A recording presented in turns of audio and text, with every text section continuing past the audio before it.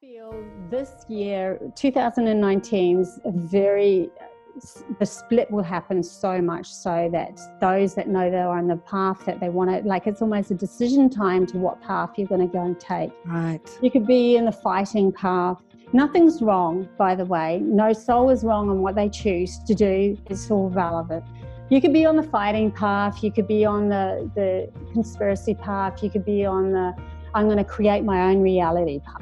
Mm-hmm. You could stay in the program and go down the AI sort of a side thing or be taken over by whatever. This is decision time, guys. I feel this year is very valuable for making that decision on where you've got to go.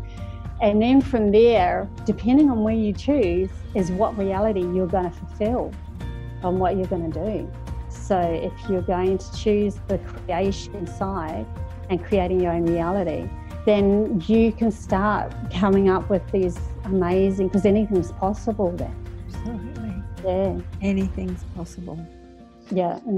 We're creating all of it. That was so drummed into my head by my guides when I was a young massage person. So you've got to then see what story you want to feed into. Do you want to feed into the story of, like, I like the thought of benevolent beings coming down and helping us. Mm-hmm. I love that story. So maybe my story will go towards that because I see that as a beautiful. You got to accentuate the positive. Wow, I feel good. A little bit of feel good goes a long way. You're listening to Karen Swain, teacher of deliberate creation, accentuating the positive, showing you a way to a better life. Accentuating the positive, it's not just fad, it's sanity. Who in their right mind would accentuate anything else? If you feel like that's what you want to do. Hello and welcome to another show, Accentuating the Positive with Karen Swain. So great to be with you again. I have another fascinating person to introduce you to today. Her name is Bobby Richardson and she's up there in the beautiful Queensland in summer in Australia. Welcome to the show, Bobby. Thank you. It is really hot today. Actually, one of the hottest days. It's like, I think 35 today. So... Yeah, it was 35 in Sydney yesterday. It's kind of up in Queensland, it's 30, 35, 36, 40. It's kind of, it hangs around there the whole time, doesn't it? There's no respite until winter hits. But Sydney's a bit different. Sydney goes up and down. It'll be 36, 40 one day and then 25 the next. And for all you people in the States, you'll have to do the calculations into Fahrenheit. But enough about the weather. That's right. Chatting about the weather. Let me read Bobby's fascinating bio and then we're going to get into some juicy stuff. Okay, Bobby Richardson was born in 1967 in New Zealand, the beautiful land of the long white cloud. Mm-hmm. She's an artist, an author, a singer-songwriter, public speaker, who was also gifted from birth to be able to see into and on occasions visit other frequencies and dimensions, allowing others in those frequencies to visit her and give her messages.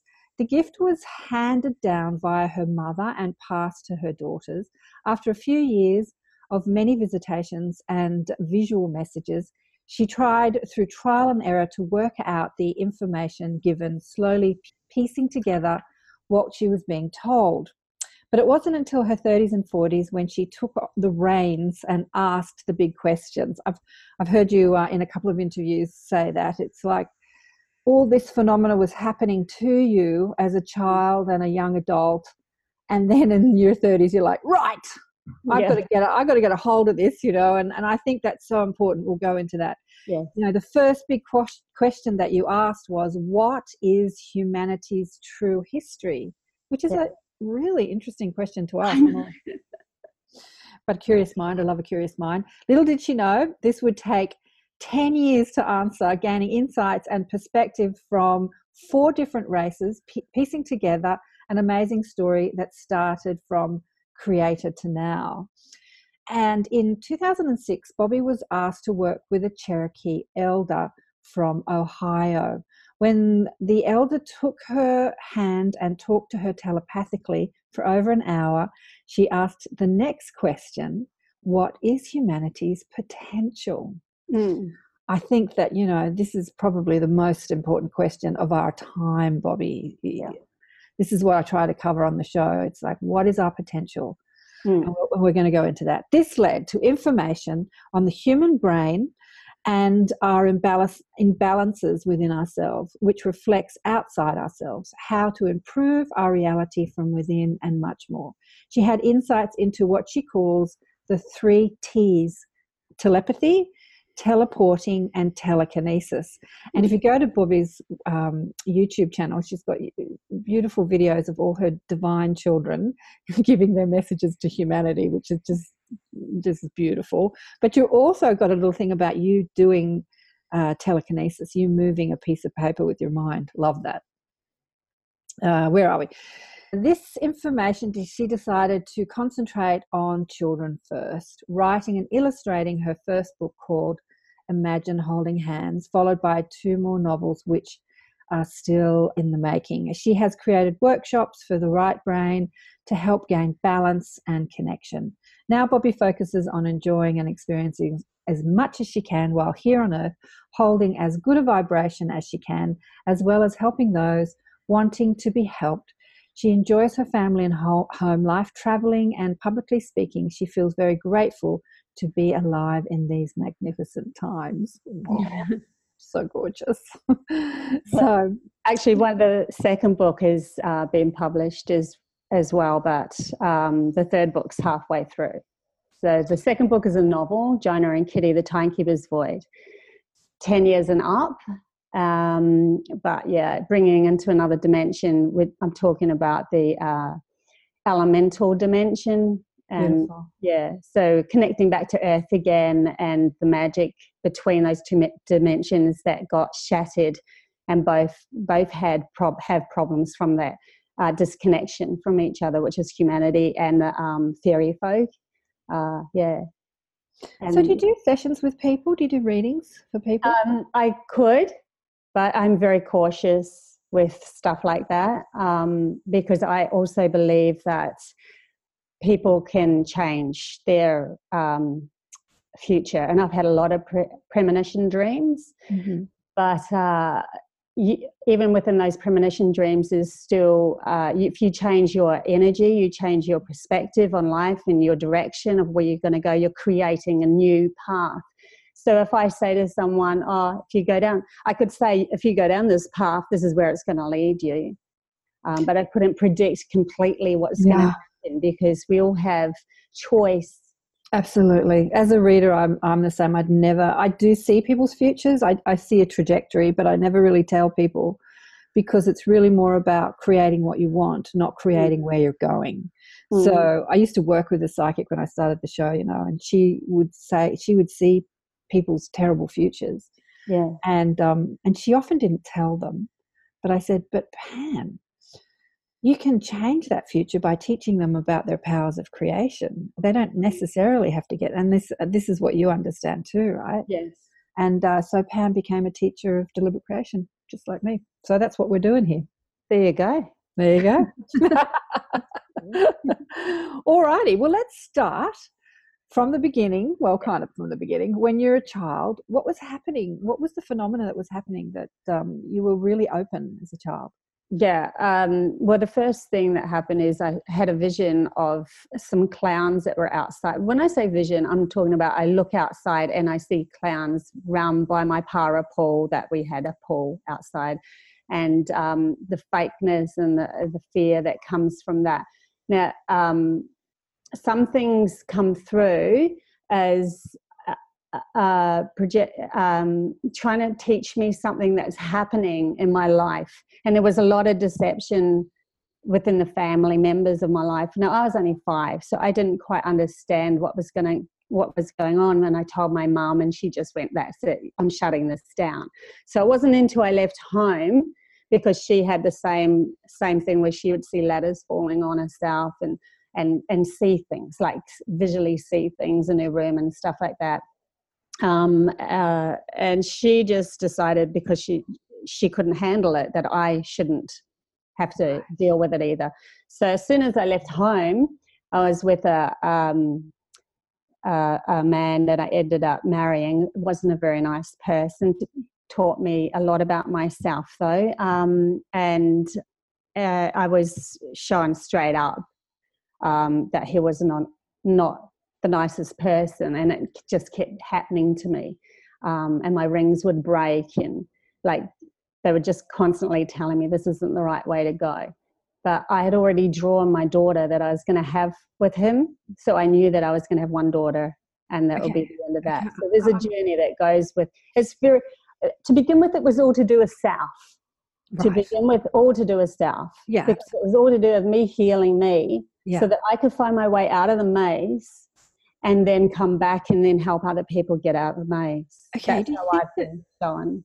Do you think that attracting the wrong man was bringing up thought forms, was bringing up like karmic or generational limiting ideas for you to process, work with, transmute, transcend? Yes. Yeah. So even though he was the wrong man, he was the right man at the time.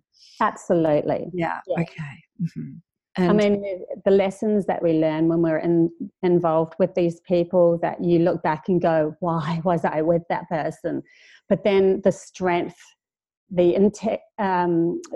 strength and integrity that I found in myself to stand up for myself and say no more was powerful for me to be able to, whenever I'm confronted with someone like that, to be able to say, no, I've seen that before. I know how that goes. I don't want that in my life. And it's important to go through those steps. You can't miss them. Yeah. So basically your mum was really open and psychic too, but she didn't understand her abilities, and she didn't know how to teach you. So she just asked you to like not do it. Yeah, she was afraid. But I know she'd had past lives that she was she'd even had past very vivid dreams of Holocaust dreams, and being persecuted for being her, and so she's got a lot more that she had to deal with. Yeah. So nothing against her. It was the journey that I wanted to take through her, and I'm grateful for that. So yeah. So who were the clowns? Well, that gets a bit too intimate because it ends up being a personal thing that was happening around the family. Okay. So I wouldn't really want to go into that. Yeah. So were they just spirit beings, or was it part of your imagination, or was it? I think that what happens is that a spirit being or some other entity that was working with me at the time wanted to give me a clue to what was really going on. So they project themselves as an image that I could kind of understand. And I never liked clowns. They freak me out. So I've also heard people say that clowns can be an image projected by an extraterrestrial as well. So I'm not really sure, but I know that there was some deceit going around in the past. But just like everybody else's family out there, we all have things that we've been born into to clear. And I just rather see it that way at this point. Yeah. Yeah. Okay. And what happened next? But I did have an encounter when I was like 10 of a UFO that was hovering outside my window. And then it was a ball of orange light. And I remember thinking, is that a traffic light? No, it's too high for a traffic light. And I was sitting there staring at it, and I had this overwhelming feeling that it was staring back at me. And I'm thinking, as a 10-year-old, why would it stare at me if it is a UFO? I'm not that important. I'm pathetic. I cry every day. I'm very emotional. I'm empathic, so I pick up on everything. And then what happened is it just took off really fast, and I froze. I literally was in my bed. I'm not moving a little finger, nothing. And then my father walked into the room and sat on my bed and just calmed me down. Didn't say anything, just held my hand and calmed me down, and then walked back out. My dad never came into my room that night. it wasn't my father. It was somebody else just wanting to calm me down because I'd lost it a bit. And after that, I was found on the roof running backwards and trying to catch something Mum said, but I think I was waving goodbye or something. So I've obviously had some extraterrestrial contacts from a young age as well. And I believe now that they were clearing my pineal gland, and looking at some of the stuff I've seen on people who had ayahuasca experiences or experiences with DMT, which is what your pineal gland produces, I can see very similarities of my life. Luckily going a little bit slower. They get a warmth because the DMT is coming from the outside into the pineal gland, where I have a slow bleed out of that and actually be able to see different things. And I think that they wanted me to have a clearer pineal gland so that I could have these messages coming through. Yeah, fascinates me how, as humans, we don't perceive reality. You know, like we perceive a very, very small spectrum. And I might see that much more, you know, to what's really out there. I know. And I think I read this in the Seth books years ago.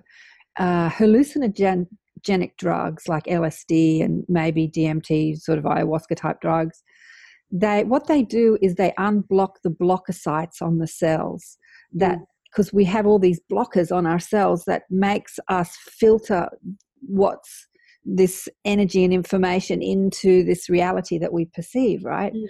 And those drugs unblock those blocker sites. And the program, Yeah, and so we start to perceive more of what is there. And it is overwhelming when you think about the air and all the television, computer, Wi-Fi, phone, like all the stuff that's around us that we can't see, dimensions, spirits, like all this stuff that we can't perceive through our five senses. If we did perceive it all, we might just go a little crazy. Well, the thing is, if you go into another dimension, you'll be perceived as crazy in this dimension. If you go as this person, this program into another dimension, you'll be perceived as crazy. If you're halfway, some people stepping in and out, you can be perceived as crazy. Yeah. So, I mean, what's crazy? It's, it's just the majority of humanity saying this is how the program has to be. But the problem with humanity is that we've been born into a program, a natural program as a baby, and then we have another program over top of that. So we're in a program within a program, and that's what we need to start shifting. There's a natural program that humanity is supposed to be working with the earth and what we created ourselves, because we are creator as well as everything outside of ourselves. We're everything. But because we've allowed a shutdown of ourselves, and this is where the other not so nice beings come. You can't have a victim without having a perpetrator. So the manifestation of having a perpetrator in our lives to shut us down because we were like babies with matches trying to mess up the original creation to begin with. So the shutdown come along, and then the program within the program happened. Now it's time to get rid of that program within the program and come back to the natural program. It gets really confusing. Sorry. How many times can I say program? Far out. It's just no coincidence that television programs are called programs. I know. There's another fabulous pun on words is, the theatre. When you go in to have an operation, you go into the theatre, like the theatre of life. Esther Hicks always says that healing is done when you decide to heal. It's not really the operation or the drugs or the herbs you take, it's your decision. But we have this theatre that's around us, this theatre of life, and it's interesting that they call an operation theatre a theatre. The stage of life. All right, okay, back to the program, back to the story. So where were we? Your mother's waving to the ETs when you're a kid. Do you remember much of your childhood? Not that one. My childhood, yes, yeah. I've gone back in time once, and that was a very strange experience when I was a child, and only back to my own. I think I was about 11, and I went back to when I was 3. And so, yeah, I've had some funny experiences happen, but, nothing that I couldn't cope with. And it wasn't until I left, I ended up with my husband, that I had a lot more. Then through the next 10 or so years, it was just me healing me, and a lot of beings coming and visuals and stuff happening. I got shot before we went to, on a holiday once, we went to Fiji. Things like, I would see, this sounds horrible, but I saw a severed head on my bed of a Fijian man, and I turned and went, whatever, because I was so used to seeing things. He was very friendly. He wasn't a mean person. So we ended up getting to Fiji and going into a cave. And when we went into the cave, that's where they sacrificed Fijians. And it was just him saying hello. And the same when I was in Fiji, there was a lady who was over top of the crib of my daughter that was singing a song of a language I've never heard before. It was apparently Fijian, and I went and asked the chief the next day across the road at the village the next day, because we had a meeting with them to drink some ayahuasca, and I said, what do these words mean? Are they Fijian? And he's like, it's a Fijian lullaby. So those sort of things that happen to me make me realize this is real. This is not my made up imagination, because too many things have happened to me that just cannot be explained. Yeah. So walking between worlds. Okay, so the little Fijian spirit came to you when you booked your trip to Fiji to say hello by showing you his severed head. Because he was decapitated. He was one that was in the cave that was holding the vibration of that. I don't know. It's interesting because he was smiling, so he wasn't asking for help. It was just kind of like a bit of a joke. Like, look at me, I was decapitated. That's how I died. I don't know. Yeah. But I think that these messages come through, though, because it was waking me up to the realization, yes, you are having premonition dreams. Yes, your visions are for real. Yes, this is a message. Right. Because I am a Virgo, like you, and I need to have confirmation all the time. And I feel lost without having that real vivid confirmation, which is great because I have 100,000 stories out of it. But it keeps me rolling. It keeps me more curious and more curious. Yeah, I know. A curious mind. Love a curious mind. Mm-hmm. I'm just obsessing on that quote by Anne Strieber. Humanity is too young to have beliefs. You've got to keep asking questions. Always. Yeah. Anne Strieber is Whitney Strieber's wife who passed, and beautiful soul. Okay, so basically all this phenomena was happening to you, and you felt like it was happening to you and you had no control about it. And then in your 30s, you said, right, enough. What was going on? So I'd had my 2 children. I had 3 children. They were very far apart, so 13 years and a half between my eldest and my next one. Mm-hmm. So I had my 2 children, and that were with me now, and they, I think, awoken me a bit more. So I ended up having a lot of things happening to me. The elementals introduced themselves, and when they did, I had 2 massive mushroom rings growing in my backyard. It was a very crazy time for me because so much was coming at me all the time. And there was a certain point there where I was woken up so many times a night that I just went, enough. I need to take the reins.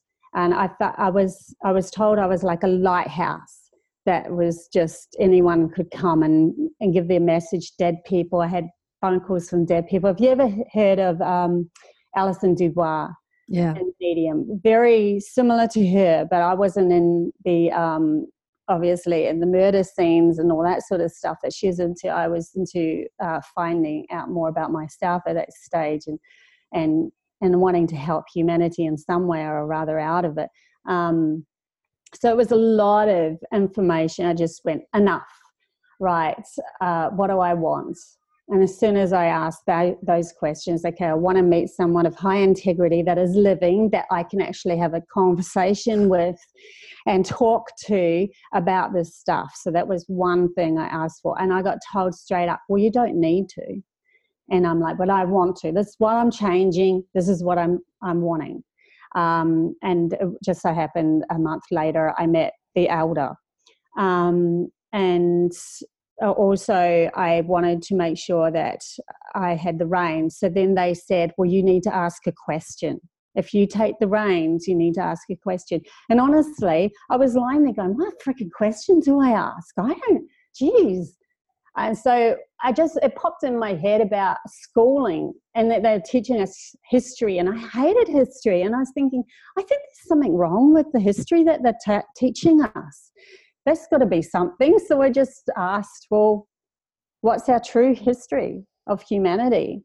And honestly, a few years later, I just forgot about that question, didn't realize it was still rolling. I was still getting, it wasn't until 10 years later, after all these visitations of 4 different beings, and I pieced together everything, that I went, oh, okay, I get it now. That was actually the question I asked to begin with.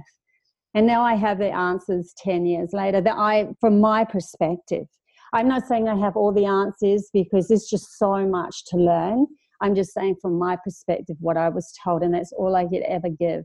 But everyone can do whatever they want with the information. Yeah. It doesn't worry me if they want to take it or don't. I'm not into forcing anyone into anything. And I always say to everyone, keep your mind open for new because reality is malleable. Absolutely. And that's, evidence when ETs can show up looking like clowns, or your father sits on the bed and comforts you and it's not your father, it's some spirit being looking like your father, or angels appear as doctors in hospitals and tells you everything's going to be all right. Yeah. It's amazing how malleable it is. Are you speaking to a real being, an ET, an angel, a spirit being? I mean, we just don't know, because ourselves projecting ourselves back to us, because we ask the question as a soul that's been confined in a program within a program. And so now, is that ourselves coming back at ourselves? Because that was, like I said, the latest question I've been asking is, what is reality? Wow, that's a big one. Yeah, that's a big question. Look, what's the true history is, I don't think we've got time on the show to go through it. We might go through a throughput. But have you written it down? Have you written down what they told you? I have in some emails and stuff, and I've certainly done some talks, like Anthony's talk. I went into that a bit more. He wanted me to, the paradigm shift. So it was such a huge story that to try to shove a huge story into this was... I know, and I'd love to ask you about what the history is, but I just don't think we've got time. It's going to that would take up 2 hours, but it's basically not the history that we're taught in school. It's really, a lot of people speak, it's really, it's really like highly evolved ET beings, creator beings, creating the universe and the different worlds and the different types of people creating. That's right. The bigger picture is the involvement of us all in the universe, in this program. So the big picture is two different beings that got to the pinnacle of their involvement, and they couldn't go any further, so they were brought together. And I was told they were Lyrans and the Reptilians. They both had different dimensions, space, and they were brought together. And they then strengthened the other, and because one was consumer and one was creator. So one would create, one would consume. So when, obviously, if you bring these two together, one's going to try to consume, well, the ones that were creating were very weak beings. So they're like, shit, we better get our energy and get some DNA into us. So it gives us some strength to fight these new beings that are just taking over everything that we have created and we want to hold on to. So in the end, humanity ended up being the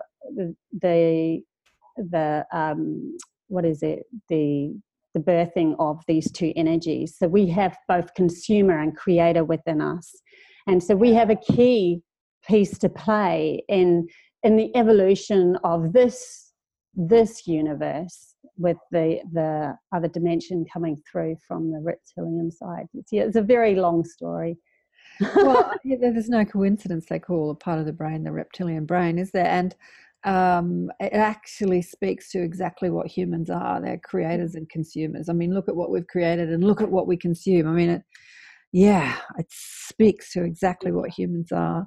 Yeah, well, there's also the other beings that came in contact with, just because I don't want to take them out of the equation, is the Pleiadians and the Anunnaki. But the Pleiadians are more like distant cousins rather than, and the reptilians came through with the Anunnaki because they were on the same, they went on their planet first and become as friendly as reptilians can be. But I'm not saying all reptilians are bad, obviously. I'm definitely not. Everyone has, and I even have written it into my next book, that there's friendly reptilians on the ship that this girl goes to, because you cannot. What girl goes to? This is my next book, UFO Girl. Okay, so it's not you, it's somebody else. It is somebody else, yeah. I've pieced together a lot of the stuff that I've gone through in the book, and use that for the information that I'm bringing forth. But it's a fictional story with factional bits. Okay, it's a fictional story with factional bits. Okay, great. UFO Girl. All right. Yeah. So you asked the question about, let's go into the Hopi, the Cherokee elder, and the telepathic communication. So you asked your guides, your mob, I call them my mob, times I've screamed out to them, was like, okay, this is what I want. And they're like saying, you don't need that too. Like I'm always arguing with them, but they allow me to be human. And I just think they laugh. And that's part of it. Yeah, I'm sure mine have laughed at me. Once they had like a bullet-shaped thing hovering over my face, and I'm looking at it going, okay, whatever. And then I realized 3 days later that my pen was shaped like a bullet, and they wanted me to write this stuff down. Like, they must have been sitting there for 3 days going, what? We even showed her own pen and she still didn't get it. I know. I get it. Okay. So the Cherokee elder, so you said, I want to speak to somebody. I want to have a nice, juicy, conscious, expanded conversation. Is that when you met her? Yes. Well, I came early to a talk that she was giving in Byron Bay. She came from Ohio, and she sat down with me straight away and started chatting. And then I had my little baby with me at the time, 6 months old, and she had a connection with her as well. So not much was said, just a few things, and what was, she gave an indication to what was going to happen with my baby and stuff like that. And then sat down and listened to the talk, and then I put up my hand shyly and asked a question of, I was taught to think positively a few years back, and I had lost it. And she said, well, give yourself a break, you've got kids. And she said, come up here. And then she started doing this changing of my neuron paths. I didn't even know what a neuron path at that stage was, but she changed neuron paths, and I came out of that feeling completely clear, like I did those years back when I had cleared my own mind. And for 2 weeks, I felt very still within my mind. And I went, okay, this lady's got something. I'll go back and see her. So she came back another year and did another big talk and pulled me out of the crowd again. Now, she sees a lot of people all over the earth and everything, but she kept pulling me out of the crowd. And she said she sees codes around people that she's supposed to work with. She felt that I was one of what she calls the buffalo hearts. So that's new souls come straight through as a human being to help shift and lift the vibration of Earth. So I was asked to work with her for quite a few years, and all worked together. And so I put up some talks for her in Brisbane, and she, at one stage, there was another fella that she was working with that did a talk at a university, and it was like an auditorium. And she had to do a talk on a healing movie, but she hadn't seen a remote healing movie. So, but she said, here, there's a seat here, Bobby, come and sit next to me. I'm like, well, that wasn't planned. So I sat next to her and I held her. She held my hand, put her hand on my hand. And then she starts breathing really quite deeply. And I'm thinking deeply. And I'm thinking to myself, oh, my God, she's fallen asleep. Right. And we're watching a movie. But no, she hadn't fallen asleep. She connected with me. And there was, with telepathic communication, there's a bond, that natural bond of pure love that happens between two people connecting like that. And so all of a sudden, I was asked in my mind to tell her my story of my life. So I start in my mind telling her my story. And then halfway through, I'm thinking to myself, rational mind coming in here. What the frick? This is just, what am I doing? This is not real. Come on. And I said to her telepathically, could you please ask me a question? She's like, what and why? And I'm like, this is confirmation. Just ask me to follow you back to America. And she's like, okay. And then the conversation went down. And the weird thing was, through the movie, we were seeing bits of the movie, and because the telepathic communication would fade, and then the movie would be, we would watch the movie and then back to every question that the people asked in the audience was on the bits that we saw. Hang on, I'm confused. We're watching a movie. Why were the audience asking questions? So there was an audience. We were all in an audience. And after the movie, she was in the front of the audience, and they would be asking her questions about remote viewing. That's why I was like, please don't fall asleep. You've got questions, Q&A after this movie. I see, right. So through the telepathic conversation, the movie would show, and then I'd be focused on the movie, and then all of a sudden the link would come back with her and, okay, tell me about this. So it's like she was knowing when the movie she needed to watch the movie to get that answer for the questions that were coming later. Even to the point when there was somebody in the audience who didn't put up their hand, and she goes, you want to ask a question? And she goes, oh yeah, I'm actually really busting. Where's the toilet? And she knew, damn, I had to go. But after that whole thing happened, she called over her husband and said to her husband, hey, we want Bobby to follow us back to America, which he was like, because that's not what this elder would say normally. And so he was like puzzled looking, and I looked at her, and my jaw just dropped, because I realized then that was my confirmation of what I asked her to say, which was told to me telepathically before, or I asked her telepathically before. And she whispers in my ear and she said, it's magical, isn't it? And I'm like, far out.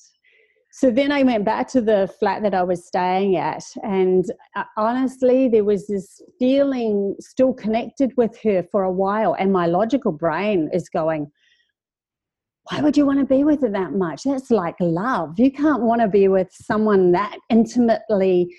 This is crazy thinking. Like my brain almost couldn't handle it. But she was concerned. She knew that could be quite overwhelming for the program that we're living in, because the intensity of the love, of the compassion was huge. So that was very interesting, and I wanted to bring that up to say to people, that telepathic isn't just talking. It's a communication of two energies coming together and knowing. It's not like just talking in your head. There's feelings, there's everything goes with it. We have so much to learn. We have so much to learn. We have there are people like you and I, and amazing people on the earth, psychics, but we are kindergarten children compared to what's possible, really. Well, and she was taken away from, as a young baby, to live with an elder, her grandmother, for the first, I think, 8 or 9 years. I hope I don't get any of this wrong and that she doesn't come back and say, you got that wrong. But so she was then brought into a tribe after she was by herself with a grandmother. And apparently the stories that were coming out of that, she used to literally disappear out of this reality and go into another reality. And her grandmother would say, no, You don't do that because you're in this reality. This is where you're supposed to stay. So she learned the ways that we could go in between different realities and everything. There's so much more to learn with Earth and the magic of Earth. It's huge. Absolutely. You know, people talk about, I've had the brilliant teacher. You remind me a little bit of the Australian Penny Kelly. Have you seen Penny Kelly? She's a brilliant consciousness teacher in the States, and I just adore her. She's been on the show. She's been in our Inner Sanctum. And she's in her 70s now, so she's had a longer experience. But she was like, after a Kundalini awakening, she could see the elementals. She could talk to the elves in the garden. She saw all these different beings. Like, she had all this access to all these beings, and out-of-body experiences, going to different dimensions. And there was a beautiful account that I had when I was walking through a forest called American Cross in Mullaney, and a fellow that was a friend of mine that was with me said, "Oh, there's portholes around there." So automatically I just go, "Ching, portholes, I'm open," because I'm open anyway. And we walked through past these two magnificent rose gum trees, and I think one of them's I know one of them's fallen down now. But as I walked past, I saw my next step become slow motion, like very slow motion. And I looked up, and it was like my reality had sped up within myself. So when I looked at my body, it was going slow. And then I saw a entity, a being that was about 2.5 feet tall, very shadowy though, not completely clear. Yeah. And that it raced past me and then looked behind a tree at me, and then was, oh my God, she's seen me. And then I saw it zip, zip, zip from tree to tree really fast. So they see us as sloths. Absolutely. I've just had a download. That's so interesting. I've heard many people talk about, being hit by a car or something happened, and then everything goes into slow motion. And I have often felt like I'm wading through everything so slow, and this just slow. So your vibration's probably used to being in a faster vibration, and higher dimensional beings that we can't perceive, like elves and Sasquatches and spirit and we're surrounded by them, are vibrating at a faster rate. So what happens when we speed up our energy? We perceive our body in slow motion. I've just had that aha motion. Yeah, that's right. And even in quantum physics, where they know that a little particle will spin, but when it gets to a certain point, it disappears. It doesn't disappear. It's just it's just too fast for us to perceive it. Like a fan. A fan. I've got the fan on at the moment. It's like, so when the blades of the fan go so fast, you can't see them anymore. Like a propeller of a... Full sense of the reality. It is not there to us. Like, we could go through it then because it's not there to us. So, but then it pops back in. So even quantum physics has proven that there's other things outside of our existence, our reality or perceived program. Okay, so the question begs, I know you're asking these questions, I can hear you, people watching this. I've heard many questions come up which I haven't asked, but how do we speed up our frequency so we can perceive other realities? Do you know how to deliberately do that? Well, at this point, there's a bit of work, a lot of inner work to do with a lot of people. Right. So, and I'm sure that a lot of people are going through this anyway, because we are going through a shift, and a shift is to speed up and clear ourselves even more. So what I was told is that the two hemispheres, left and right brain, need to start becoming into balance again, because we're perceived as coming from a war zone. And it's nothing to do with, well, it is and it isn't, to do with the wars that are happening. That's just a projection of what's really going on within ourselves. So our left and right brain, our intuition, our imagination has been told, shut up, you're not allowed to be, but it's It's part of us. It's half of us.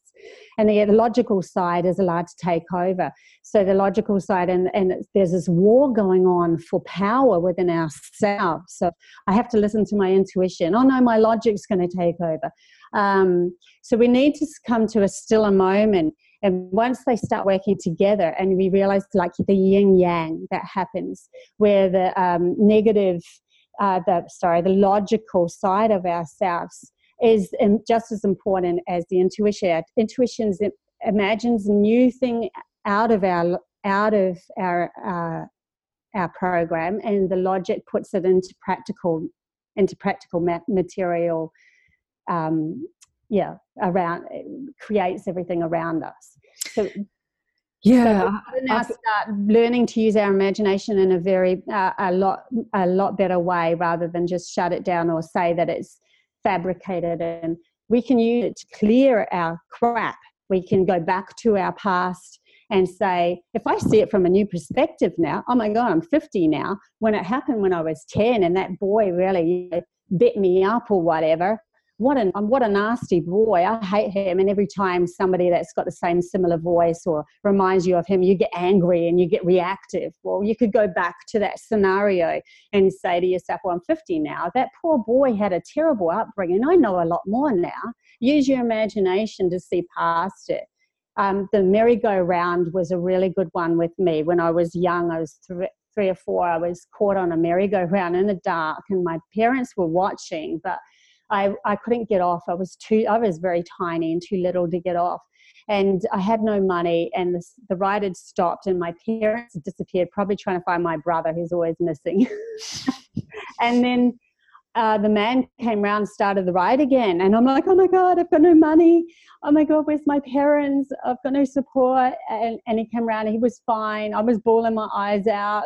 So he was like, it's okay, you can ride, it's fine. You don't have to pay. And I got off the ride. Well, from then on, I have had a life of feeling like I had no money, feeling like I had no support.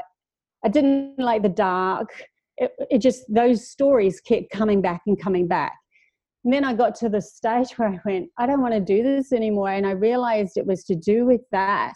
So I went back and I imagined myself as being a little boy instead of a timid, scared girl. And a boy, I was thinking, what would a boy do? He would go, yeah, awesome, free ride, cool. Totally different perception. So from then on, people started giving me free rides, free things, free everything. I'm like, whoa, okay, my reality and reflection has completely shifted. Absolutely. Why? Because I use my imagination to go back. So imagination, there's a lot more you can do with it. And that's why I brought out the book, Imagine Holding Hands. Not only I wanted to make a clear path that there's more outside of ourselves. So I bring a lot of that in, that you can talk to the animals, that imagine all these very strange, cool things that we can do. Because if you don't imagine something, you'll never, ever get there. Yeah. So that's the first step, is to at least allow yourself the possibility that these things can happen.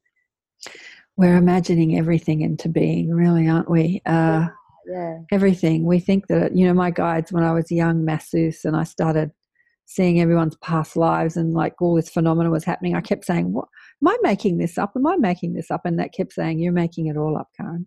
And I said, no, is it just my imagination? They said, it's all imagination. And they just, my logical brain was looking for a yes, no answer, and they weren't giving it to me. Right. And that's exactly right. Creating all of it. You're creating up that you're a masseuse and there's a person on your table, and that, you're creating all of it. You are the creator. It's like they just kept telling me that. My logical brain's going, no, you don't understand. Is this just my imagination? What I understand now, that was when I was in my 20s, is that it's all imagination. That imagination, like Einstein said, imagination, logic will take you so far, imagination will take you anywhere. We can imagine anything into being. That's right. You have to imagine you have to imagine something first for it to become a reality, and then the logical brain can put it into the reality. And your path that you will lead down is to that path of that imagination coming true. If you have enough focus, the focus is another key. But getting back to what we were talking about before, so you have the two brains that are now working together. And there's the gland inside our brain called the pineal gland, which is the third eye. Now, they told me that that third eye has teeny tiny little crystals within it. And those crystals vibrate. Now, most people's is with fluoride and all this, pesticides and stuff, it's crystallized over. So we have to start shaking that loose. There's a technique you can do, putting your tongue on the top of your mouth and finding a very cool vibration and focusing on the pineal gland to shake it free. That's one exercise I was told. Okay, let's do it. Quickly, let's do it with the audience. So you put your tongue on the top of your mouth, and then what do you sort of vibrate through your nose? Focus on the pineal gland, which is in the center of your brain. Yeah. Right. I think where those 2 points meet. If you put your head on the top and went there, where those 2 points meet. Well, at least with intention. I'm going to vibrate my pineal gland. So you'll find that frequency that vibrates that pineal gland for you. Everyone's would probably be different. I'm not sure. So that was the pineal glands, when it has those tiny little crystals in it, when it's clear and you're focused, to go into another vibration, into another frequency, it can, like the Tibetans will chant, and then they do the sand mandalas. And the mandalas are the little crystals chinging into these little sacred geometry patterns. That's the key. So when you put salt, you shake it, you put it on a vibrating plate, it's called somatics, and the vibrating plate, you tune it up, it'll ching into different geometrical patterns. And that's called somatics with a C. So if you want to look up somatics, CYMATIC, I think, then that'll show you what your pineal gland will do. So here's the Tibetans, they chant, they go into a clear state of mind, and then they see these visuals of the keys that lead them through to different dimensions to be able to retrieve information back. So that what happens is the pineal gland produces, and this isn't known, this is what I was told, this isn't in the books, is I think a lot of people are starting to get the same messages now, so it's easy for me to come out with it, but I found out this years and years ago. So the pineal gland produces serotonin, melatonin, serotonin changes it into melatonin and yields it, I've been told, with a beta-caryotid food acid or some kind, to a DMT. And when the DMT is released, with the crystals holding frequency of the pattern that you want to go explore, you then rush into that frequency. So you are then in the other frequency. But you cannot get through to that pineal gland without a clear mind. No other dimension of higher frequency will even allow you to go into that pattern without that clear mind. So there's no doing a big CERN hydrogen collider thing and going in and to another dimension. The only dimension they're going to go is the same vibration, maybe a bit different than this dimension, but same crap, same stuff. Why? Because they're not clear within their mind. They haven't done the work, the inner work. So no matter how big you make the hydrogen collider, how much you do, if you don't do the inner work, you cannot go through to those places. You'll get booted back. So that's their protection. And so it's just like, and also the crop circles, some of them, not all of them, some of them are other dimensions and frequencies and extraterrestrials trying to communicate with us and giving us the keys. And those patterns are the keys to focus on, to connect with them, like a telephone line. So that was an interesting thing I was told as well. Yeah. Yes, absolutely. The inner work, for those who are wondering, is forgiveness, letting go of resentments, hatreds, letting go of stories that torture you. It's the program that you have within yourself. So when I was told that we have to now train our brain.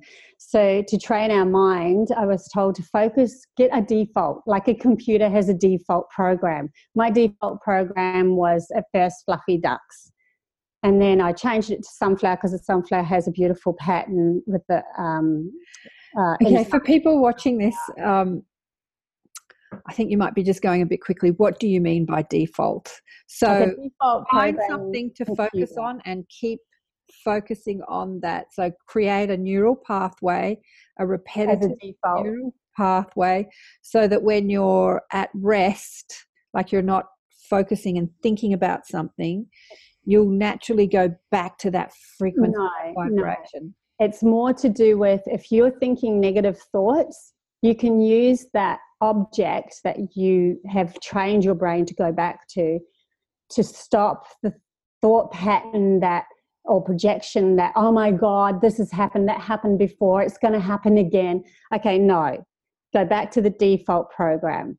So I go back to the sunflower. So I'm training my brain every time I catch myself thinking, projecting my future into a shitty place. Yeah. I go back to the default. So I'm training my brain, no, we're not going there. We're staying with this. It can be anything. It can be a car. It can be a sound. It can be a smell. It can be anything you choose to be. I remember Esther Hicks talking about she didn't use the word default, but she was speaking about a similar thing, and her granddaughter, Kate, who just gave her so much joy. So when she would go down a negative path, she would just think, no, I don't want to think about that. I would prefer to think about Kate and her giggling and her, my interaction with Kate and how we giggle together and just shift her focus from to Kate. Yeah. So what we're doing here, what I'm trying to explain is we're training the monkey mind. Because our minds are, oh my God, that's going to happen. Oh my God, no. And what you're doing is you're creating the actual problem to happen. You're going down that path because you're imagining your life into existence all the time. Yeah, that was something. Now have to stop it, come back to default. And then you get to the point when it gets easier to do that, you get to the point where, okay, I don't need the default so much. Now I can just still my mind enough and imagine a new reality. Okay, where do I really want to go? If this person I keep bumping into that's giving me grief all the time, where do I want to go with this? You could say, well, maybe I don't want that person in my life anymore. Well, it's so surprising when you start changing your decisions on what you want into your life. All of a sudden, they've gone. They've decided to up and move, or you just never bump into them again. Yeah. Or when you do, it's for a purpose. And so it's learning to train your life and create your life again. Train your focus. I know that when you talk about creating your own reality, there are a lot of people out there that say, this terrible thing happened to me and I never imagined that it would. It came from left field. And when you really go back and you look at what they're focusing on, they might have watched movies repeatedly that had something similar happen, some theft, say, some person stealing, say, let's just make up a scenario, somebody was robbed. I never imagined that would happen to you. And they might be running on this constant fear of losing something. Yeah. And that's how that's a default too, that the constant underlying fear is creating their reality. And even though they might be having a great day and happy, and then a terrible thing happens and it feels like it comes out of left field, but it's been bubbling up and creating itself for years sometimes, because of your focus, because of the type of movies that you watch, maybe horror movies. And so people don't understand how powerful the imagination is. Even though we might say, I could never have imagined this thing happening to me. Yeah. Or you might say to yourself, I really want my friend to be really happy and they're maybe sick and they're in cancer or something, or they have an illness or something, and you project, I really want them to be happy, and then they die. Oh my God, they died. And I was saying, imagine, well, they're actually probably happier. Yeah, they're happy now, exactly. Yeah. I was doing this with some people that were in my house the other day. Someone was talking, and this is what people do all the time. So I was talking about a friend. She's really depressed. I think she's going to kill herself. And this is what we do as healers or as caring people. We keep focusing on what's wrong with the people. We imagine what the worst, And so I just said, all right, stop. There was only 3 of us. I said, put her in the center of the living room and then put her in a golden light. See her healthy. See her free. Like, use that imagination to see what you want instead of what is. But we don't realize that as we keep focusing on what's wrong with someone, it feels like love. It feels like concern. It feels like, oh my God, they're so sick. It's terrible, terrible. We keep repeating that story. We're actually feeding their story. Actuating the story. So making it actual instead of changing it to the story. Well, what do you want? I want them to see them well, imagine them well. This is something as humans we really need to get around. Well, the shamans used to imagine the person healthy. So if a person that had a cut on their hand, they would imagine it healthy. When I did Nawati medicine with the Cherokee, the first thing we were showing is cards of the anatomy and all healthy. So this really nuts me when I see the cigarette packets, because it's just promoting illness and imagining us into illness. And They know that. They know if they can get us into illness, they have us locked down. So we need to start dishing that. No more supporting illnesses. I don't like these words of supporting cancer. I love supporting healthy bodies. Yeah, I'm so with you, darling. I get so many. Please put a pink heart on your Facebook page to support breast cancer, and people just do not understand the power of their focus. Let's all think about let's have breast cancer awareness week. Let's just focus on breast cancer. Like, we just don't get it. We don't get it. It's creating the problem more. And if you go back to the original programs, we know that they know that that's how we create outside. A shaman will imagine a healthy body. That's how we create a healthy body. If I have an illness, if I wake up with a cold, I imagine that cold being, leaving my body. I imagine myself being healthy. That's how I clear things. I mean, and you might get an indication. You might get an indication or dream to sweat it out, or you might get a dream to go, there's a certain plant that will help you, or something. That's the original program that we were in to begin with, instead of going to a medical center and asking for a pill that gives you another symptom and gives you even more grief later on. Yeah, absolutely. Look, we've got way off track, but I knew we would, because there's so much to talk about. There's so much to talk about. I've written, I watched that beautiful conversation you had with Anthony at the Paradigm Shift conference last year. The end of last year, September. September. Yes. So for people in Brisbane, Anthony puts on this beautiful Paradigm Shift conference and invites all these delicious people to come and talk, and you were one of them last year. And you talked about Steve Irwin. Now, you had a knowing about Steve Irwin, the crocodile hunter. You had a knowing about his death. I thought that was fascinating, because I know he's quite well known, especially with people overseas. He was this big personality, and he died tragically.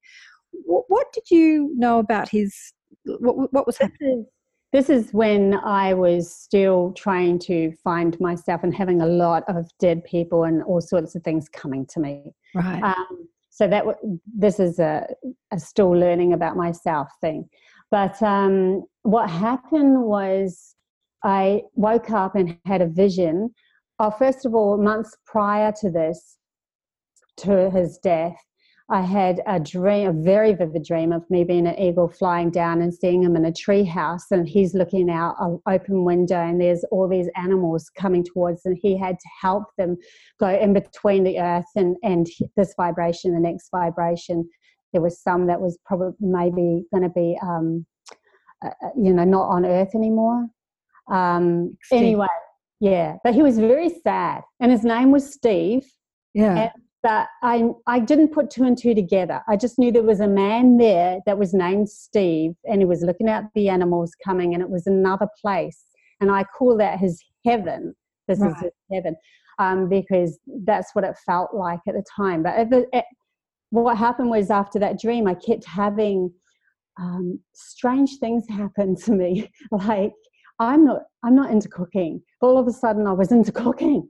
majorly. And I couldn't get his name out of my head. And I had a boyfriend when I was a young girl at high school called Stephen. And I'm like, maybe he's dead. And I was trying to Google to find out if he's alive and all sorts of stuff. Well, a few days before his death, I wake up to a vision of a little angelic girl with a crossbow and arrow, and she fires it at my heart. And I'm like, whoa. And then next to the window was a coffin with a dad in the coffin. And I woke up and saw this happen and just started crying and went, oh my God, what's going on here? It was because he was he was taken out by the stingray, which are the angels of the sea. So he was fired through the heart with the stingray. Okay, yeah. right. Why do you think he left the planet so young? I think he has had another calling. Right. I believe that he had another calling for the animals that were going in between. He needed to help them shift because the vibration is so thick here for the animals. The cows are slaughtered. We're consuming so much and all that sort of stuff. I think he had a different calling to help the animals in that respect. And yeah, it's a sad thing. When I heard it on the radio, I was like, oh my God, and started crying. And I didn't even put two and two together till it was later on. Hang on a sec. Oh my God, I've dreamt of his heaven. And so I painted it. I painted his heaven. And I actually sent something to Terry, but a copy of it. But I don't know if they got it because everyone was sending them stuff at that time. Like they had thousands of pieces of mail. So I'm not sure if they got it. But I did draw the painting of his heaven, or painted. You know, when I pose the question, I get all the information just downloads, and I just got so much information on him. I haven't thought about him for years, but I remember at the time he died being quite confused and perplexed why such a beautiful eco warrior would leave so tragically. But there's a whole lot of personal reasons why he left his body too. Because when you said he had another calling, you know, there's an aspect of him that could have been fulfilling that calling. You know, 'cause we're multidimensional, but then there's a whole other, you know, about his family. It was about 2 weeks after his death. I woke up and I heard very external voice going, right now, Steve, your turn. And he came through as a moth or a butterfly that was khaki colour. Probably a butterfly that was khaki because he always wore khaki colours, right? Yeah, yeah. He flew next to my ear so loud, like when you do this next to your ear, I felt the wind and everything, and it was loud. And I'm like, you have to back off. He was panic struck. I think he was like for 2 weeks just going, wow, look at all this out in the sea. And then all of a sudden he's like, hang on a sec, something's not right here. And it was like 2 weeks later in our time when he was like, oh my God, what's going on? So I sat him down at the end of the bed, had a chat to him and said, just chill. It's okay. It's meant to happen. Just go back to the zoo and just calm down under a tree. And the weird thing was I heard an interview from Bindi that had said that around the same time she was led to the outside and saw her dad under a tree and was chatting to him. So that was sweet.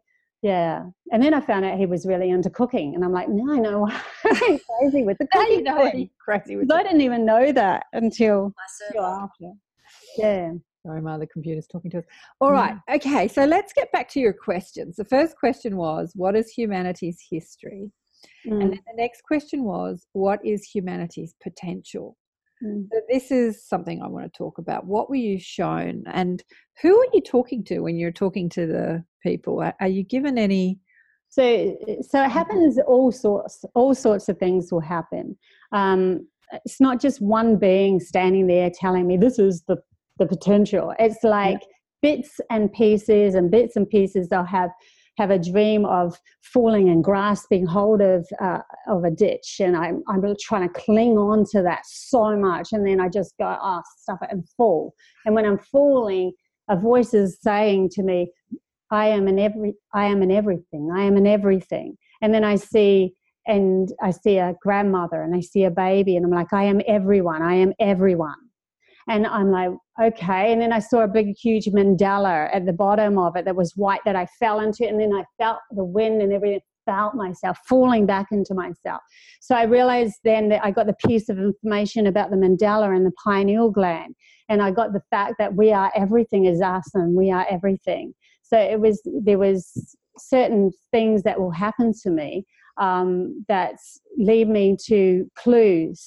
Sometimes I'll wake up from something like that happening, and then I'll get on my computer and the first thing I see is Jill Bolte Taylor's TED Talk on the brain. Yeah. And then she's talking about being in La La Land. And I'm like, well, this is what I was just told. Yeah.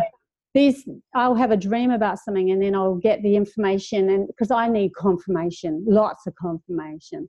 And so I'll get the confirmation from Jill Bolte Taylor that, yes, this is right and you are dreaming the right thing. And, yeah, I listen to those messages. So, yeah, a lot of that is to do with it. And like I said before, with the potential of humanity, the first thing we have to do is start clearing our mind. The next thing we have to do is start taking control of our reality and what we want to create. The next thing is then when we start doing that, the magic starts happening, because once we start controlling and deciding, wow, anything is possible. Anything is possible. So I get then into the question about reality. What is reality? Well, to me, reality is being told that I'm the only reality. You're the only reality. We all exist in our own world of our own reality, but we're all one. And I understand it, but to describe this to somebody on the internet is so difficult.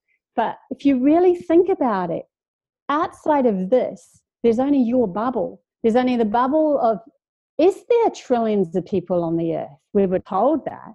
Do I see trillions of people in my life? No, I don't. There's so many more aspects they keep showing me. It's like you are the only reality, and your reality is this bubble that you are floating through, creating your reality as you go. And things come into that bubble all the time to teach you or to be part of that reality and so forth. It's a really difficult one to describe. It is. When I was young, facilitating the Academy of Light in my 30s, we had a spiritual teacher, and don't ask me what his name is, I've forgotten. But he was talking very cryptically to my young, logical brain, and I was just dying trying to grasp what he was saying. But he was saying something very similar. He was saying, we think that we're in the world, but the world's in us. We think that we're in the universe, but the universe is in us. And I'm having this imagination of like me being my body at the time, and like there's the universe inside me, and I'm thinking, how does that work? Like logically, yeah. Yeah, I was trying to think logically and physically. But it's true, you have two people look at a painting. One sees beauty and one sees horror. Yeah. I mean, what is reality? Reality is your perception. It's your perspective, your perception. And there is only one reality, because there's only you. There's only your reality. You don't you don't feel my reality. You feed your reality and create your reality. It's the only reality so why would we then want to bring in nasty, crappy, horrible, nasty things into our reality? To me, we are God and God is us. Everything is God and God is everything. It is one thing, and it becomes, it's just one of those mind-blowing, trippy things. Okay, so you posed the question. Let's answer it. Why would we want to bring crappy things into our reality? What do you... Yes, because we've been caught in a program within a program. And it's trying to get us out of that program within a program. It's trying to get us out of the fact that it's trying to teach us that we're creating our own reality. So if we have a negative thought, oh my God, that's going to happen. Well, hello, it's going to happen. Oh my God, I'm going to meet that person. They're going to be such an asshole to me. Well, that's going to be happening. And then, like you say, the surprise things might happen, but it's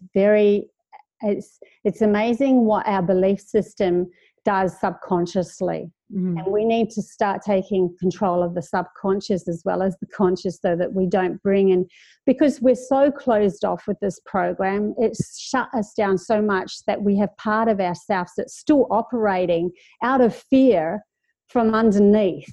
And that's why we've got to keep bringing fear-based things into our reality. Look, in this particular dimension, in this particular time in history, we're marinating in fear and we don't even realize it. And it's around us all the time, and that's the problem. The society in this program that's over top of the original program is fear-based. We have it everywhere. Oh my God, we've got to go to work. Oh my God, we're never going to have enough money. Oh my God, I'm ill now. I've got to go to the doctor. I've got to get 1,001 pills. Oh my God, I'm not pretty enough. It's constant. It's just constant. And honestly, you shouldn't be so hard on yourself if you're having a go at getting out of this program and really working at the fact that you're creating your own reality. Don't be so hard on yourself, because you are in this bombardment of negative stuff. So just say, well, I did a dip and I went down into the shitty program. I mean, my life's not perfect yet either. So when the shitty programs start, you start to see it and then you go, crap, I don't really want that. How am I going to shift that?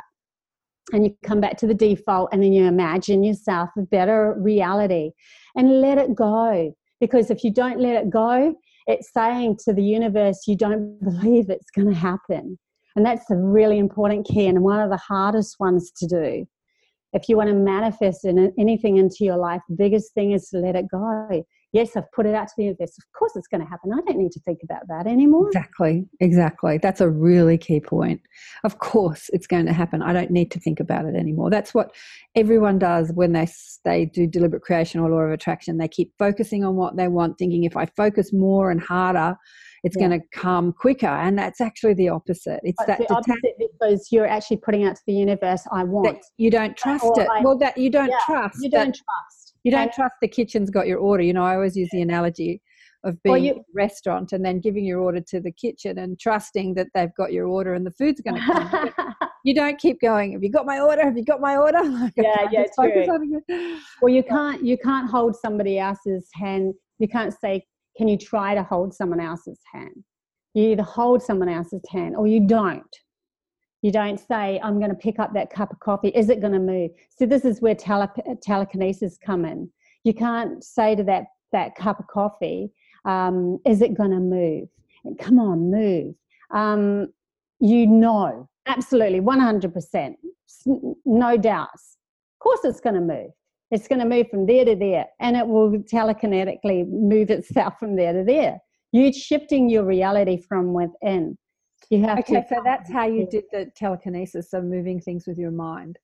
I posed this question with, if I'm blank me in names, it'll come to me. Someone had a near-death experience and she was with a guide. Her name will come to me in a minute. She's a friend and I can't think of her name. Creating her reality from her broader perspective, from her spiritual perspective, and creating her injuries. And laughing with her guide as she would look down that timeline and see how she did, without a hand or with one blind eye, and having such joy in that. When we see that as such tragedy, and from that broader perspective of love, all of it is joy. And I said, well, how do we create? And she said, well, it's not a matter of creating; it's just a knowing. It's from that reality. You can, so you don't need to find out how to, because you just know you can. And that's something that we don't understand. Creation is something that when it happens. You wake up in the morning and the sun will rise. You know that when you pick up, you take your hand and wrap it around a cup of tea, it's going to lift up and it's going to go, you don't think about, is that going to go into my mouth? Oh my God, I hope it goes into my mouth. Exactly. You don't think like that at all. It's a very valuable thing to know, to let go and just trust. Trust is huge. To let go of doubt. But I want to also just say, I've done that telekinetic thing, but I can't I'm still not at the point where I can move things left, right, and center. I want the audience to realize I'm not at the ability stage yet to go. You're not levitating the furniture. Rise, computer. Yeah.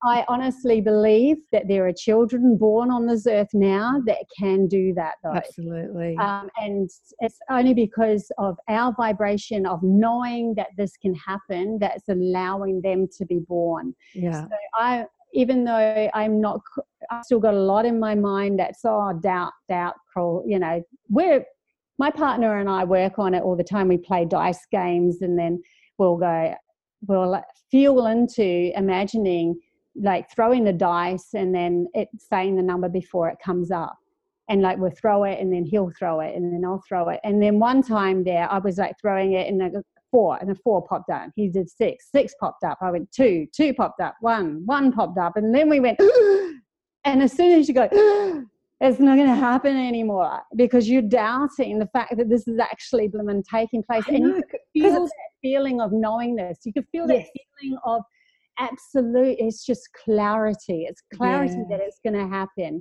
And to get to that point when we're constantly bombarded all the time. But I did, luckily, with that piece of paper on the rubber with a nail through it, that if you Google telekinesis and Bobby, you'll see me moving that piece of paper on the end of a nail stuck through a rubber. And that was a clear space of mind. I was just really freaking lucky at that moment that I was in such a clarity to have my camera on at the same time. So it's not something that I'm still working on it. We're all still working. That's what we're practicing. You know, we're practicing to clear our minds, to be clear, to be direct, to be focused on what we want instead of focused on what is. Esther says it repeatedly. She's been saying it for 35 years, over and over and over and over again. You humans, Abraham, you humans keep focusing on what is instead of focusing on what you want. And we do. We get sick. We have pain in our body. We think, oh, the pain, the pain, the pain, the pain. Go to the doctor, the pain, the pain. Instead of focusing on not having the pain, because reality is so distracting. You know, we're looking at what is. We're pointing at politicians we don't like. We're saying at the climate change we don't want. We're looking at what is instead of imagining what we want. And I think that's very valid. I also still post some things on things like that because I want reality to shake reality up and say, I don't want this anymore. So if I say, well, just be aware that the government's going this way and this is the path that you're going down. Now, do you want that? No. Well, let's talk about how we can shift that. So that's how I work. I don't pretend things aren't happening. I see it for what it is, but I also know that I can shift it to a vibration that's outside of that. So, for instance, I got quite a few speeding fines at one stage, and I had little girls, just broke up with my partner. I was not in a very clear state of mind at all. I thought, I can't afford this. I'm down to 1 point. Oh, my God, I'm going to lose my license. This is shite. I paid the fine, and then I went, I'm just going to shift it. This isn't going to be in my reality. I'm going to shift it. So I got the urge, and this is what happens is you'll follow up with an urge to do something, maybe.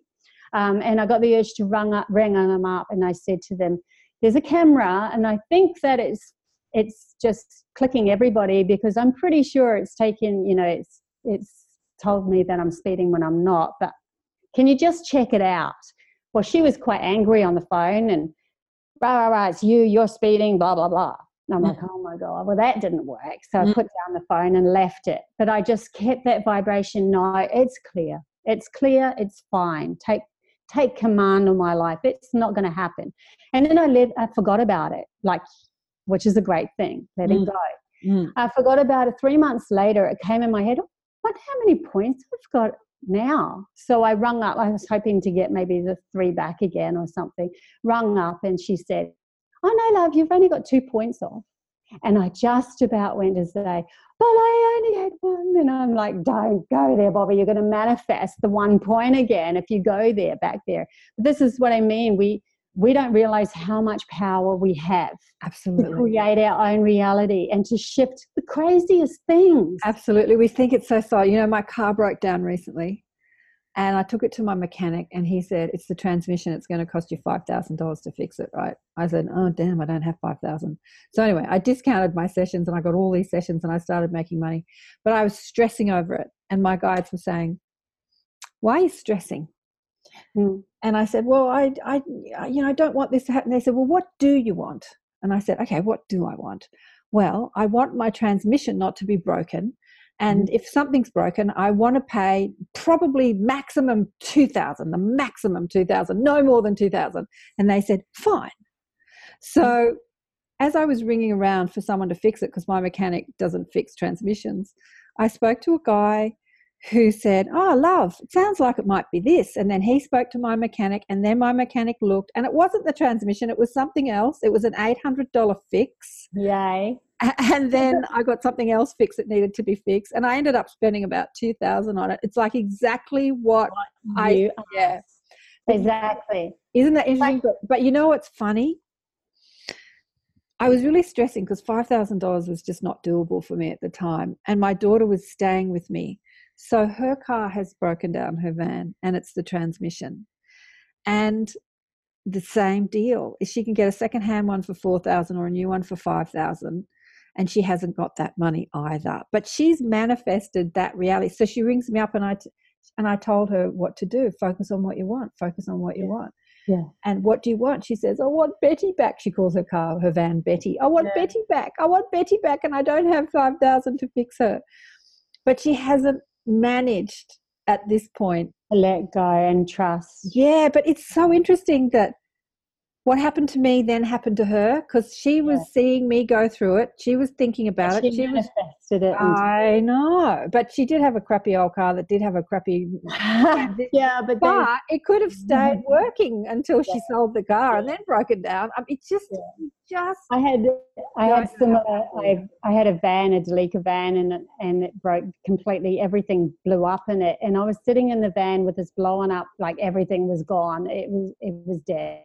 And I was sitting in the van waiting for the guy to come and tow me away. And I just went, I don't know how this is the good one to say. I don't know how this is going to work out, but it's going to work out fine. I'm staying calm with this because I know it's going to work out fine. Mm-hmm. So I ended up getting towed to a mechanic, and they had plastered all over their walls, you're not allowed to take your car until the bill's paid.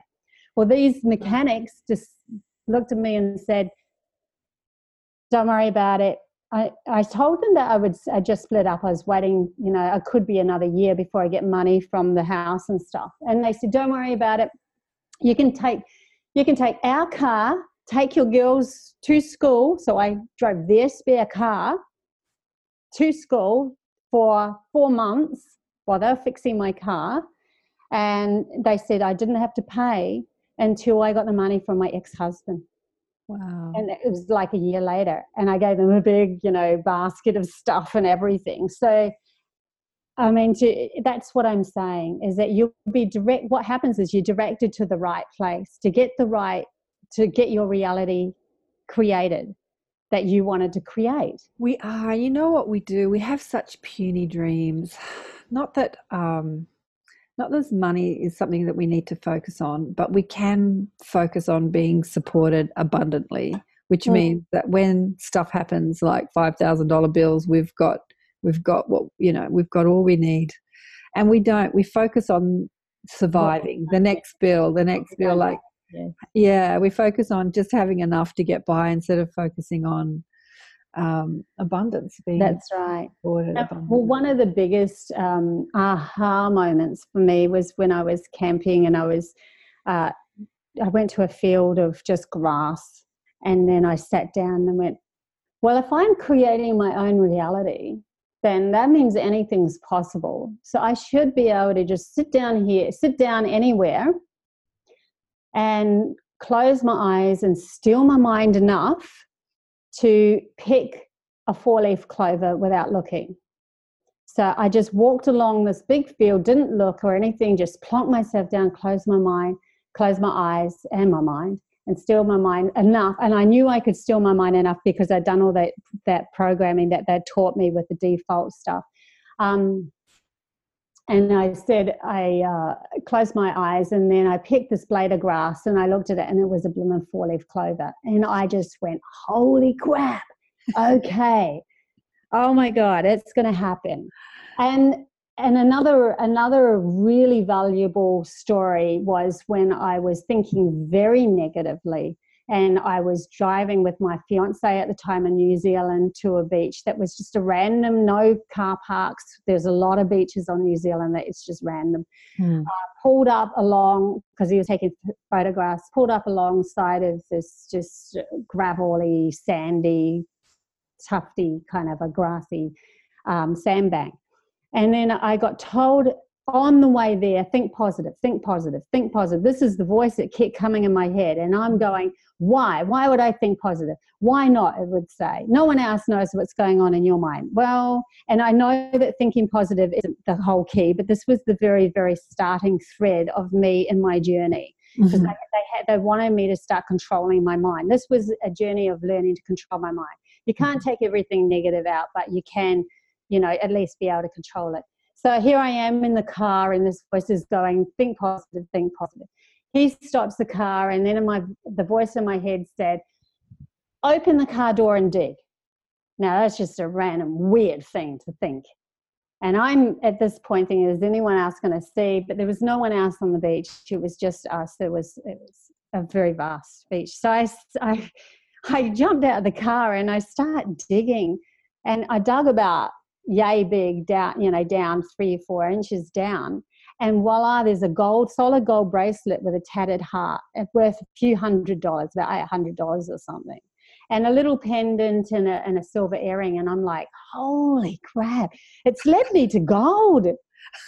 Voices led me to gold. So then I had to go, I've got to start listening to this voice, that subtle voice that almost felt like myself, talking to myself. And it was teaching me to be in the moment, I didn't even know what the word meditation was. This is like in my 20s. This is the journey that I was taken on. So there was a very valuable lessons to share with the world of what I've gone through. Yeah.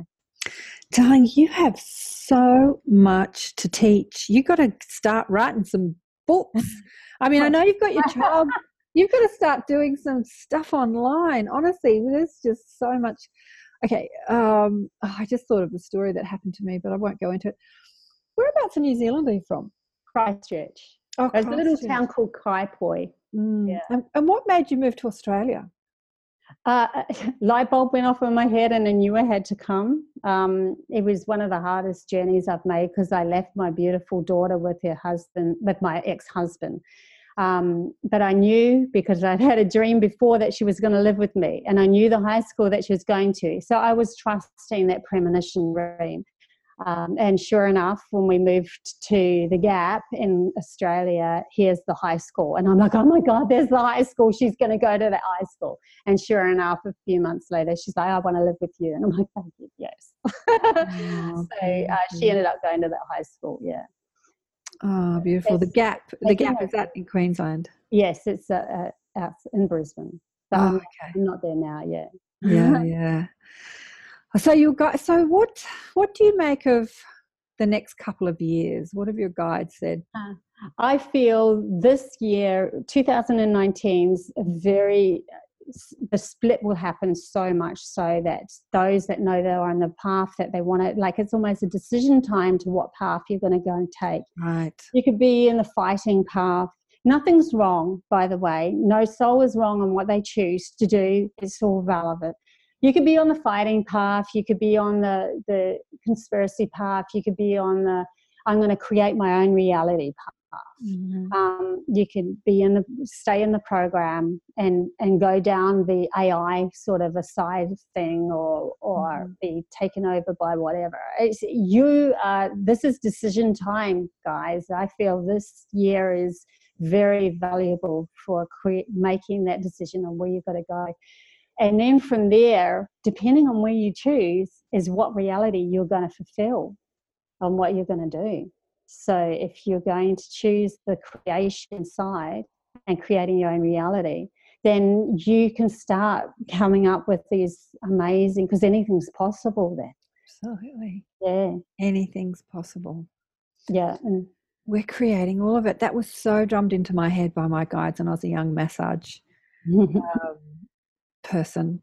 so you got to then see what story you want to feed into. Do you want to feed into the story of, like, I like the thought of benevolent beings coming down and helping us. That's I love that story. So maybe my story will go towards that, because I see that as a beautiful place to create and learn more and more and more. Because at the moment they're esoteric and they're visions, and they do visit me, but they're not living with me. So it would be nice to have the excitement of learning our greatest, highest potential, and from there, with this program that we have as being humans and humanity on Earth, and rejoining our cosmic family. I think that's exciting.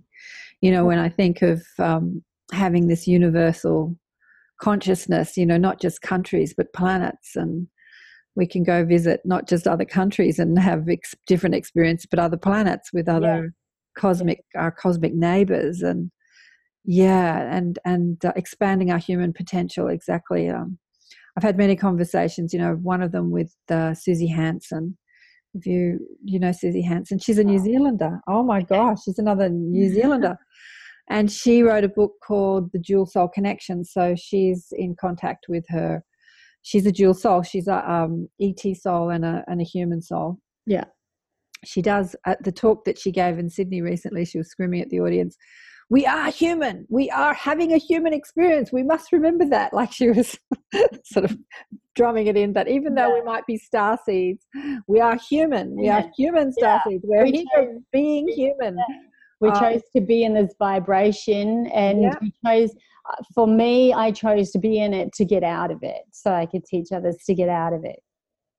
I was shown a dream years and years ago where we're all climbing up a mountain, and I'm just in the thick of it with everyone else climbing up this mountain. There was a bit of a respite halfway, and then we get to the top, and there was literally millions of people, and at the top of this mountain was a maze. And then and I'm like, how the hell are we going to get through this maze just like everyone else? And they all turned to me and said, you're showing us how to get through the maze. And I'm like, what? I think I was 19 when I had that dream. And it's so relevant now for what I've gone through.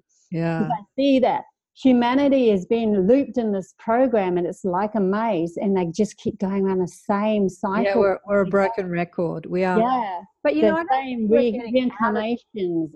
We're not getting out of the program. We're just creating a new. I mean, the whole point of being in this dense vibration is to be a part of the creation of a new. I mean, because this dense vibration, even though we experience time as linear, will always exist, and it'll always have souls, you know, here experiencing it. And but while we're here experiencing that density, we have an opportunity to shift our reality and to create a new. So I don't see any of it as bad or wrong. I don't see the reptilian story as being bad or wrong. It's just a part of the creative process of the creator. Yeah. All the diversity of the creation. I think that just as our experience is learning to create a new reality, and we step out, and as we step out of the negative vibration, we leave that behind, and it doesn't exist in our reality anymore. And the new lowest point is the highest point that's now. I believe that, I feel that our God creation being of who we are as a reality, that those lower vibrations will eventually subside, and then the next lowest vibration is the next step up, and then the next step up, and then we get closer and closer and closer to realizing who we are, because this is the only reality I have. And so as I leave that behind, even the faint memory of it starts to become non-existent. Yeah. There's some things that I've gone through in my life as a child that I cannot I don't think I can remember them all anymore because I've lifted my vibration way outside of that. Exactly. That So happened to me it drops recently. away. Yeah. That happened to me recently. I had an email from my girlfriends that upset me, and I responded. And I remember at the time responding, being really sort of upset and like, right, I'm going to say my piece and then I'm going to send it off and let it go. And I did. And I let it go to the point, it was only a few months ago, that I cannot remember what was in the email, what I said, or what I was upset about. Yeah. And then another girlfriend who contacted me had been hanging on to it for however months, 6 months, still upset about what I wrote. And then contacted you because you asked. Well, no, they all stopped contacting. It was about me being a vegan, and they all want to go out to restaurants, and they don't really want to include my diet, and so it was all too hard for them to include my diet, and so they just decided not to include me. And she had hung on to what I said, and I was on the phone saying, what did I write? No, I didn't write that, did I? She said, you read the email. And I had sent it and deleted it. And I had literally let it go because I wasn't in that vibration anymore. And I did not have any memory of it. Yeah. None at all. And she said, sounds like you've got selective amnesia. And I thought to myself, I guess I have, because I just raised above it. And when I was out of the vibration of the upset, I had no memory of what I wrote or what they wrote I didn't even remember the incident. Wow. And so, it's amazing how you can absolutely forget when you shift the vibration. It's just it's not existing in your reality anymore. It just doesn't exist in my reality. It is free. All right, darling. Well, we've been yakking away for about an hour and a half. There's so much more we could talk about, but I can see your daughters in the background thinking, when's Mum going to get off the internet? It's so true. So true. So it's been a fascinating conversation. Lots more to come from Bobby. I do have a website. Yeah, I'll have your website underneath the YouTube, but tell people who are listening on audio only. www.bobbie.richardson.com.au. So that's my artwork and stuff, and some of the things where I've spoken and all of that. And I have a Facebook page, Bobby Author. I just changed it, Bobby Author, public speaker or something like that. So if someone wants to connect or whatever, they're a good way. I decided I wasn't going to do any talks unless someone asked me, because I'm trusting the universe to bring this, allow the story to come out. So as I'm prepared, the questions will be asked if I want to go on to speak at someone's show or whatever it is. And I'm quite happy if it's asked to do that. But I don't want to be going seeking and trying to get this out. I just allow it. Well, as you say, the next couple of years are going to be kind of intense. So I think the more voices that we have out there speaking how we create our reality, the better. And so let's hope that you'll be speaking some more. All good. Thanks for being on the show. Thank you. Cheers. Thank you. Thanks for joining us for another show, Accentuating the Positive.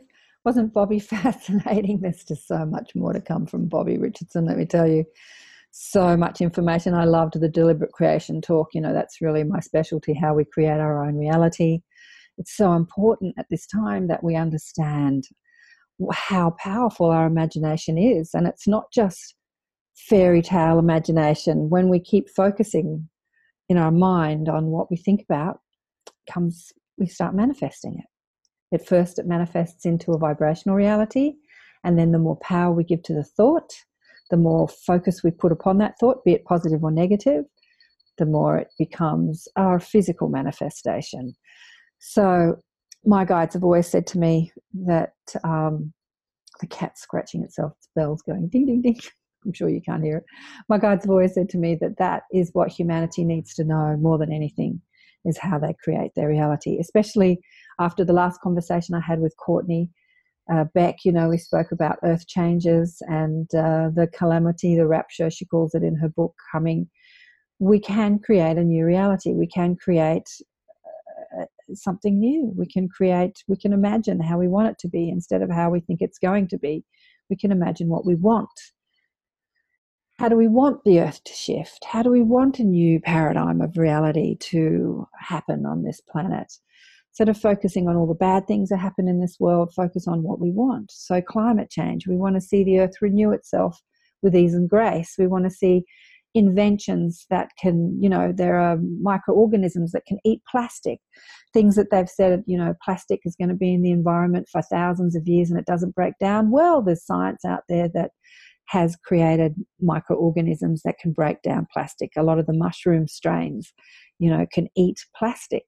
And so focus on solutions, focus on what we can create, focus seeing the environment cleaned up, Mother Earth coming back to her pristine ways, animals that are extinct, seeing them come back. Everything still exists. And as we become more conscious and aware of our abilities and power of creation, and even scientific abilities, we can create a new and exciting, advanced, incredible world. We are the creators of our reality. We are the creators of our reality. It starts with our personal reality. What do we see in our life? What do we look at? What do we focus on? Do we focus on the good? Do we focus on the bad? Do we focus on what we want, or do we focus on what is? You can focus on what is, and what is that you don't want falls away. Just like I said about the email that I sent to my girlfriends. I don't even remember what I wrote. I have no memory of it, and I deleted it because I said it, sent it, deleted it. It's now not a part of my reality. Selective amnesia, my girlfriend called it. But yeah, do I want to focus on that, or do I want to focus on helping people, loving people, expanding consciousness? That's where I want to focus on, not on people who don't want to invite me to dinner. That's their reality.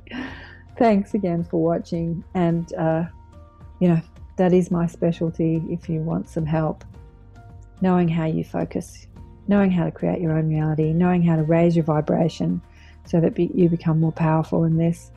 That's what I specialize with in my sessions. Helping people change their story, create a new story, shift your consciousness, create a new you, really to get back to the original you, the powerful you, the infinite you, the divine you, not the ego you that says you can't. I can't do this, I don't know how, it's impossible. That's the ego speaking, because the divine you, the broader perspective of you, the higher self knows that all things are possible. We create our own reality through our imagination and our focus and our attention. What are you paying attention to? Love you all. And if you don't want a personal session, join our Inner Sanctum, because we speak about this stuff all the time in the Inner Sanctum, how we create our own reality.